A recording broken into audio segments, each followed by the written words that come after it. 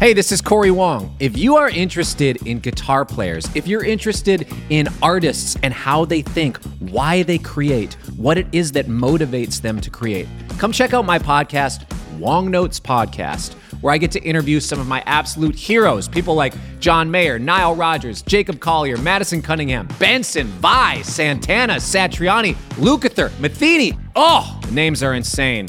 Icons of the guitar, icons of artistry and creativity. I absolutely love sitting down with these musicians and getting to ask them about their creative process and get into the details of why they do what they do. Check it out, Wong Notes. Listen now wherever you get podcasts.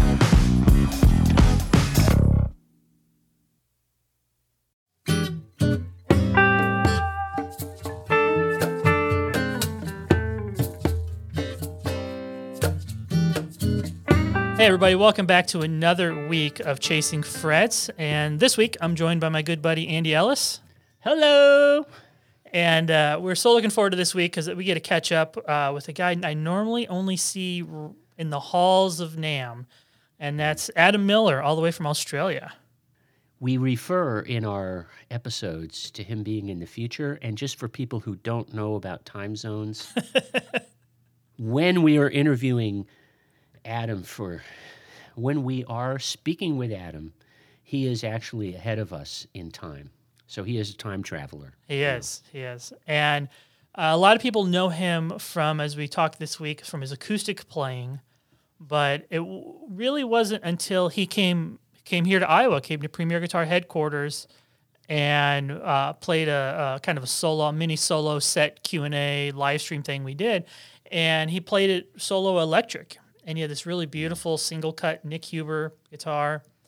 And that's when it really kind of dawned on me, right in front of my face. Obviously, I'd seen people play solo electric guitar before, but about how unique kind of his voice was on his instrument. And so today's topic is going to be talking about his journey as to connecting with his own voice as a guitar player and what kind of things... what kind of advice he might have to other guitar players who are looking to not necessarily play like him, but play like themselves more. Themselves. Yeah. And whether you play bluegrass, blues, or acid rock, the principles still apply. Yeah. Find your voice. Exactly. And you know, the ones I see that are like the most unique, the Eric Johnsons, the Tommy Emmanuels of the world, they just they just recognized it sooner and leaned into it harder. And I think for everybody that timetable's different, you know. Yeah. But I do feel pretty strongly everybody has a sound, and it's just a matter of you recognizing that and going as hard as you can towards that sound. Unleash the hounds. Yes.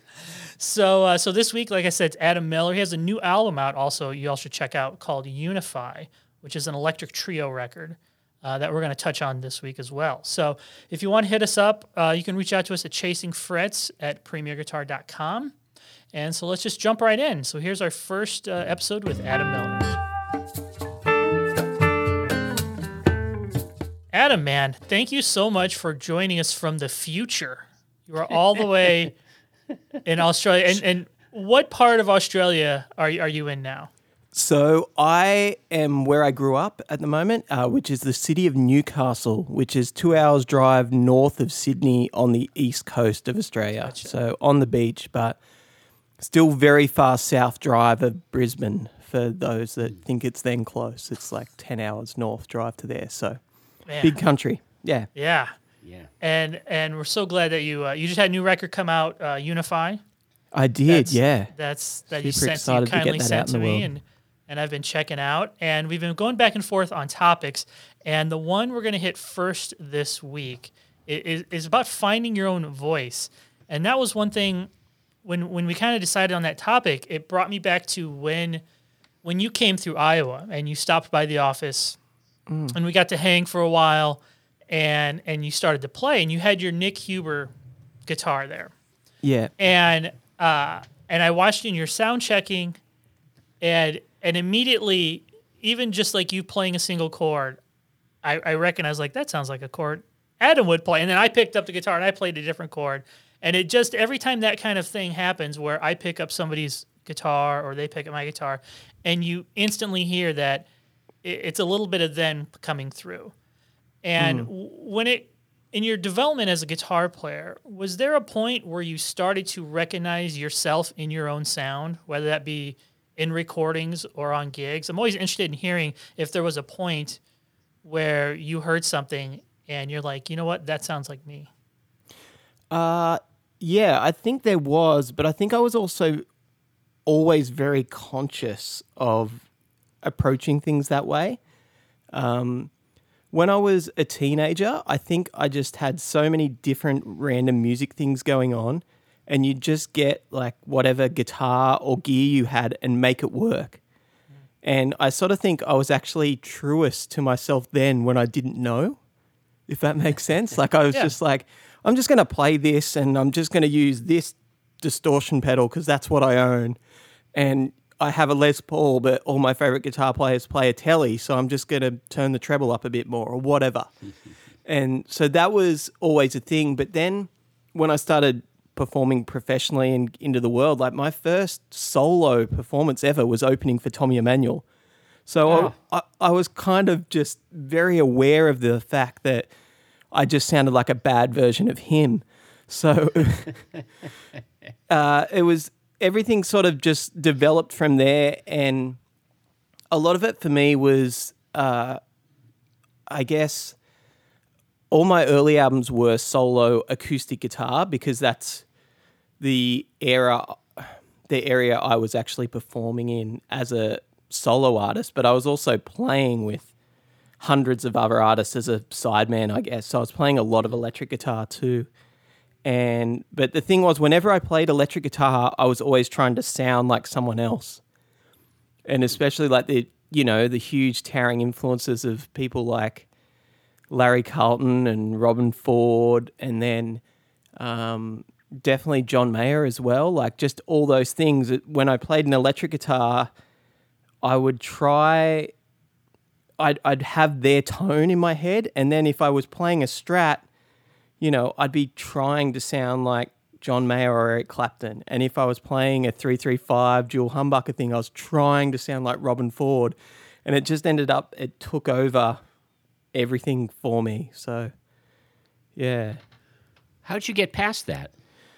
The main thing was, and I guess that sort of led to my international notoriety in a way out of Australia, was that I just started playing acoustic guitar all the time again. So even in band situations, so like if I was doing a trio gig, I just started playing acoustic guitar so that I could actually start to focus back on exactly how I touch the strings, how I attack a note, and yet, as Jason mentioned earlier, like actually thinking about the voicings I play and the way I would attack a section of music and that being part of my sound more so than which overdrive pedal am I going to switch on at this stage of the solo with the 262 millisecond delay going. So solo acoustic guitar, yeah, which is how I was first exposed to your music. Yeah. Came as a way for you to get back to your own roots, is maybe what you're saying. Yeah, to an extent. Actually, probably before that album, I did record a trio album with acoustic guitar. So it's acoustic guitar, bass, and drums. And I did record a version of that album that was all electric guitar as well, which probably makes more stylistic sense. But you could literally hear who I was trying to emulate on each song. And so... yeah, it's always sort of been that lifetime progression of going, how do I get out of sounding like me? And the easiest way for me to do it, how do I get out of sounding like other people and just sounding like me? So, yeah, it was that progression of just taking away everything so that then I could actually put back in what I needed to sort of do. And, I think as guitar players, it does end up a lot of the time with a bit of a gear chase. So I had to get rid of all the gear to do it. Mm-hmm. So when I talk to artists and this topic kind of comes up, I find there are two kind of big camps, not necessarily exclusively these two, but they tend to fall into one of the two. One is that a guitar player is very good at copying styles or imitating styles, whether that be, like I said, John Mayer or Robben Ford. And then the other side of that coin is guitar players who don't feel they can do that well whatsoever. So they don't go through the cover band phase, let's say, where you join a band with your buddies and learn a bunch of tunes and play the 4-hour bar gigs on Friday and Saturday. Which one of those did you fall into, and what do you kind of see as the pros and cons of each of those paths? Well, I was definitely the guy that could do anything and emulate anything when I was younger. And a lot of that comes from that very early Tommy Emmanuel influence. So, I know you guys have already spoken to him on the podcast here. The Tommy Emmanuel that was really my idol was the Telecaster playing Tommy Emmanuel with the band. And his albums, the early ones, I got them as soon as I started learning guitar when I was 8 years old. They were the first guitar albums I got. And he just played every style on it. One song was Stevie Ray Vaughan back then. Another song was sort of Satriani. And so because I listened to so much of that through my formative years, that was my experience of a guitar player, is that you just play everything really well. And so I did play through cover bands and all of it. And yeah, to be perfectly honest, I still do. I love just being in any environment and still having to change to that. But the older I get and the more set in my ways I get, the worse I am at that, if that makes sense. I'm not as good as emulating as I used to be. Yeah. Which is, it's a price to pay, but I'd say it's worth it. That you say today are not as good emulating, but the price you pay for having your own voice is you can't have it both ways, I don't think. Now, that would be an interesting debate to have amongst guitarists for the rest of our lives. I'm sure there are people that definitely do, that can just go, here's me, and then here's me not being me. And yeah. I can do it to an extent, but I guess I just know it's not authentic. Maybe I'm better enough now to know that what I think was emulation then is not really very good now. That might be the thing. And I suppose it also makes a difference, too, who your heroes are, because for me, my heroes, when I was, acquiring basic guitar skills, were guitarists who did not sound like anybody else. They could only play their own way. Yeah. And I'm thinking of Michael Bloomfield, for example. Yeah, when I first started playing electric guitar. It's impossible for me to imagine that he could pick up he played Telecaster, but that he could pick up a Tele and do country pedal steel bends. Not even thinkable. Or Roy Buchanan, who came later. It's just, he picks up a guitar and that's Roy. Peter Green. Leo Kottke. Yeah. Yeah, he did a Bach piece once. He did Beret, but other than that, it's Leo. And so I never had that dangled in front of me the way you're describing, which is very interesting, that Tommy was, I was going to say a jack of all trades, but no, he was a master of all trades. Basically, yeah. Early on, yeah. Yeah, that's the thing. And so I guess, and because Tommy was... he probably still is, really, but back in those days, he was a household name. It's like Santana or Eric Clapton. In Australia, Tommy Emmanuel was like, oh yeah, that's the guitar guy. So that was sort of the pinnacle of if you're going to be a guitar guy, that's what you got to be, and you got to do all these things well. But then as you get older and you're trying to craft a career, and and you have a desire to express the things that you are important to you through music, then, finding your own way to say it so that people can hopefully hear that is, it becomes a pretty weighty goal, I think. So when it comes to, when you have students and they kind of broach this subject with you, what kind of advice would you give to a developing guitarist when they're trying to figure out their thing? Okay, so I guess I'm going to do the guitar thing first and start with sort of gear sometimes. I know for me, a huge thing, especially getting back to electric guitar, because so many people know me as an acoustic player, one of the important things for me was to get a guitar that had no preconceived ideas of what it should sound like in my head. So, like I mentioned earlier, when I picked up a Strat, I immediately went into, muting the strings and hitting the strings hard, that sort of Stevie Ray sort of thing. Yeah. Like that was my default. And it was the same if I took on the personification of the guitar in a way.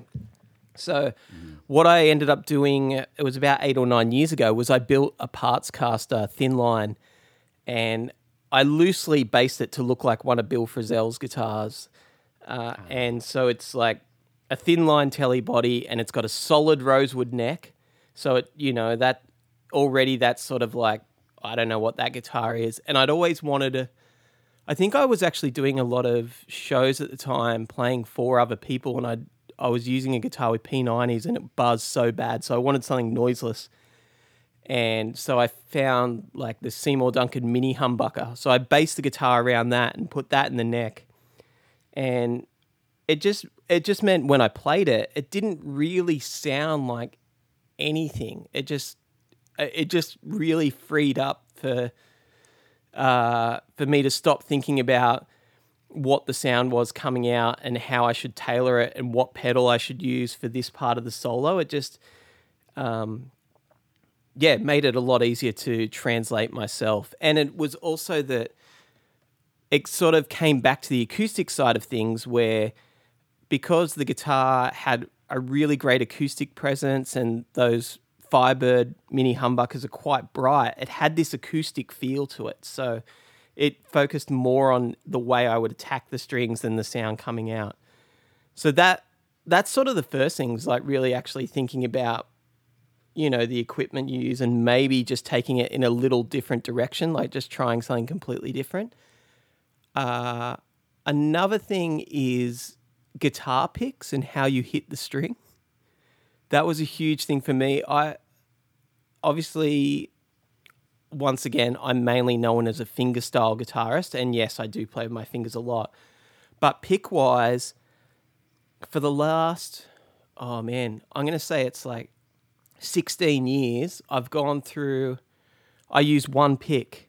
So not just one, like it's not one holy grail that if I lose it, it's going to be a problem, but I use, I've changed it 3 times now, but the current one is a Dunlop Prime Tone 308, and I use that pick for everything because it's like the closest thing that I can find that sounds like my fingertips almost.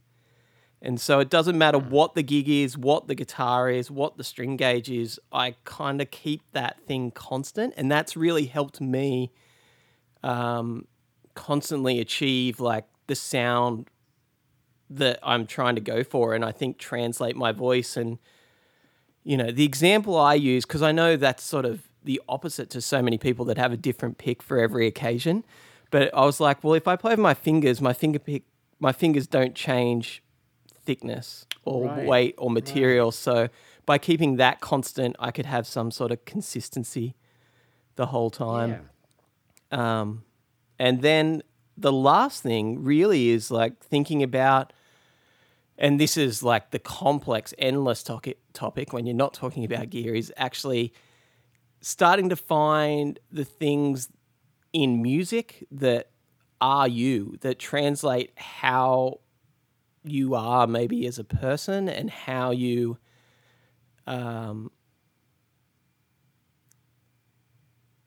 just like sort of harmony things. There are things I know I play all the time that even students of mine pick out and go, that's the Adam Miller thing. And I'm like, really? I didn't even realize that.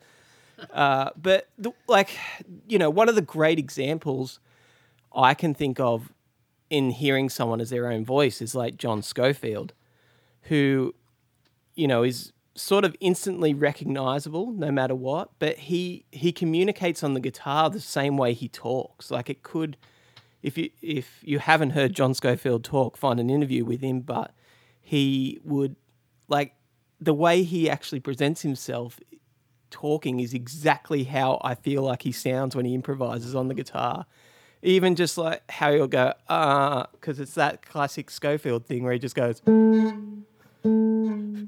and then I was walking down the street, and then and it's just that sort of thing really spoke to me, I guess, early on as well. Like 20 years ago, he was one of the first, I guess, jazz guitarists that I really heard. And when I first heard him, I thought he was terrible, to be perfectly honest. Like, I was like, this guy can't play. There's no sustain. He keeps falling off his notes wrong.